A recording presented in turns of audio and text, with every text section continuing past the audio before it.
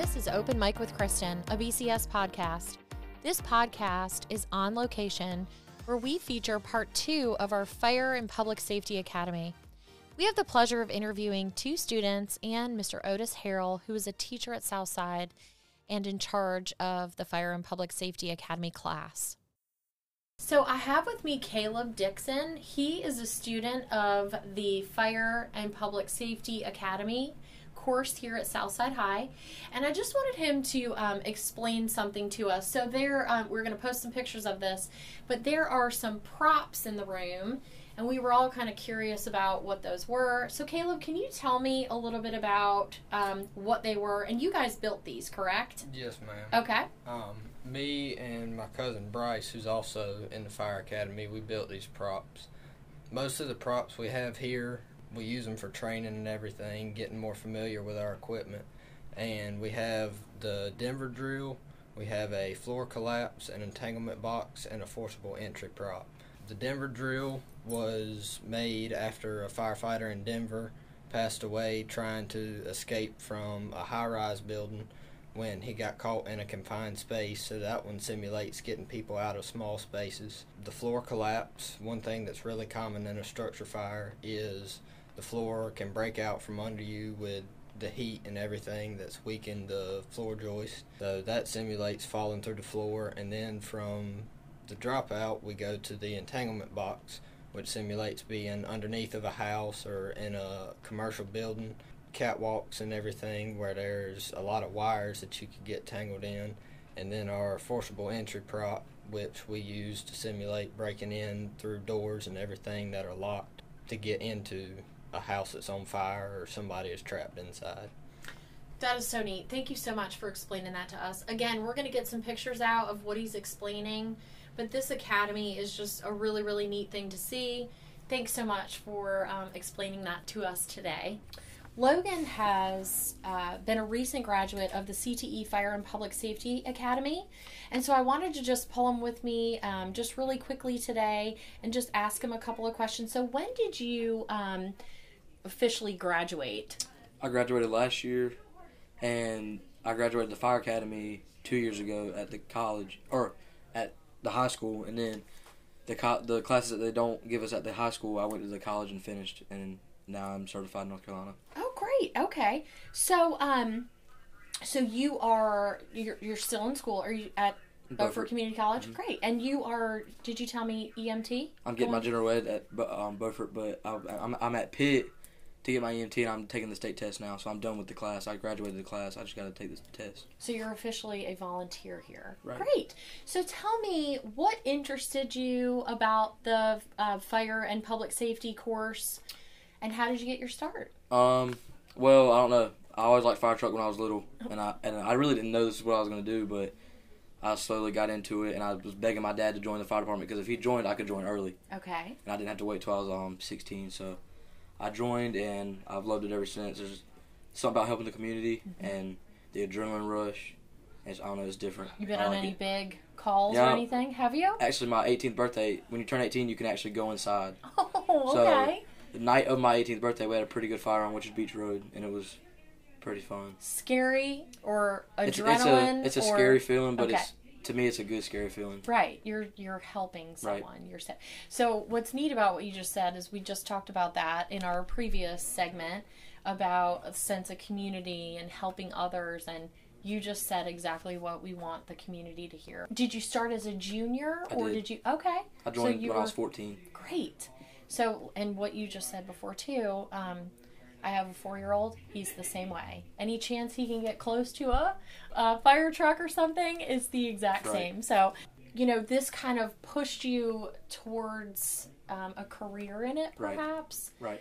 Are you planning on pursuing just that, or are you planning another career and just staying a volunteer? I plan on pursuing being a career fireman. Wow, that's great.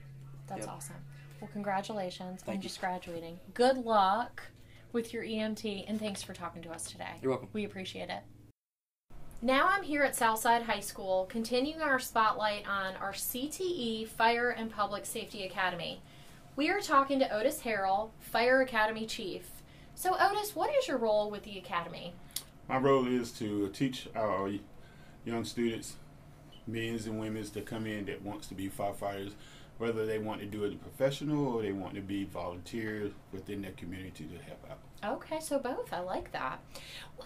What benefits does the program offer to students? It offered them the real life of how firefighters really work and what's going on in the day and time, keeping up with dates with the training, what needs to be, what's the focus of helping out being a firefighter during that time of training, giving a lot of hands-on activities, knowing what to expect, giving them a different fields or different ways of what real firefighters go through. Well, I was going to say, kind of giving them a sense of what are they going to see if this is what they pick, right?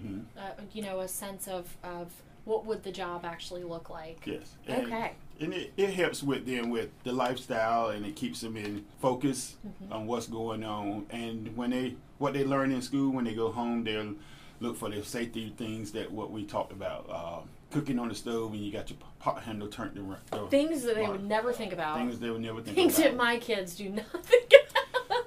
So I just met one of your former students, Logan Langley. And I think his response was just, it started as this little boy's dream, and then, he went to the junior fire academy, and now he's actually, he's going to pursue it. Yeah.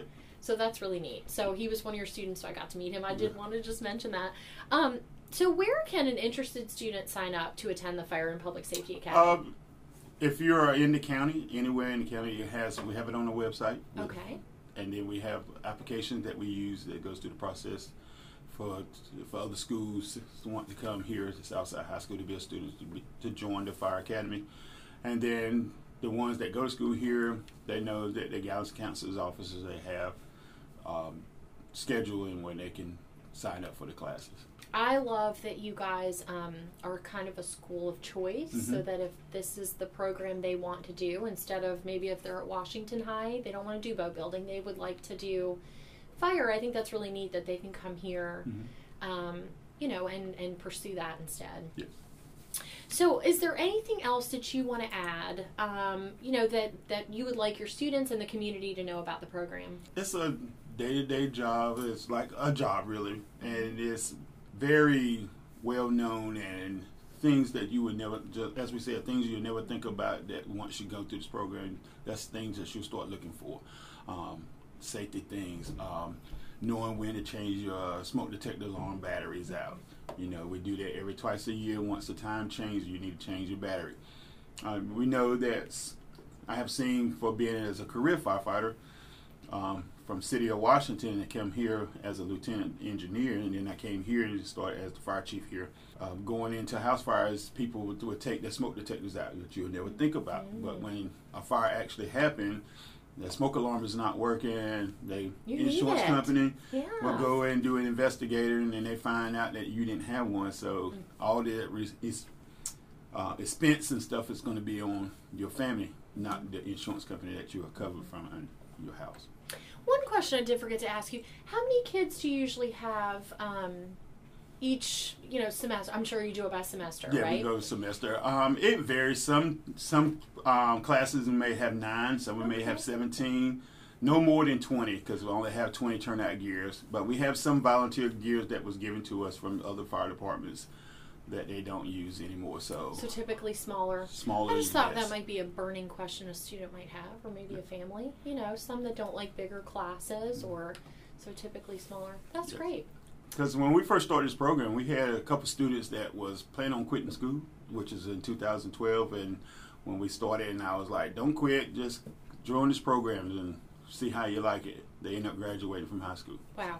And have they? Some of them are hard, some of them not. Some of them is working doing different jobs, but they still. But you got them to graduate. That's huge. Oh, thanks so much for sharing that. You're That's welcome. Exactly why we do this podcast, because it's so, vital that the community knows about you, your program, the school, all the wonderful things that you guys do that they may not know about otherwise. So, yeah. And also in this program, you meet all different types of people. You never know what they're going through that day. They come in and talk. some of them might not have a father figure into them, so I'm like a father figure for them, and they got someone they can come and talk to if they need it, something, sit down conversation, something. This is a great school. Oh yeah, I love it. It really is. When I interviewed Mr. Holt and Mr. Walcott, they had so many wonderful things to say, and so again, you just sealed the deal. You said it too. So I think I thank you so much for being with us today and sharing about that. I want to thank all three of my guests today for being on and sharing about this special program and opportunity. This has been a special edition of Open Mic with Kristen, a BCS podcast, on location at Chocowinity Fire Department and Southside High School. Think different, think BCS.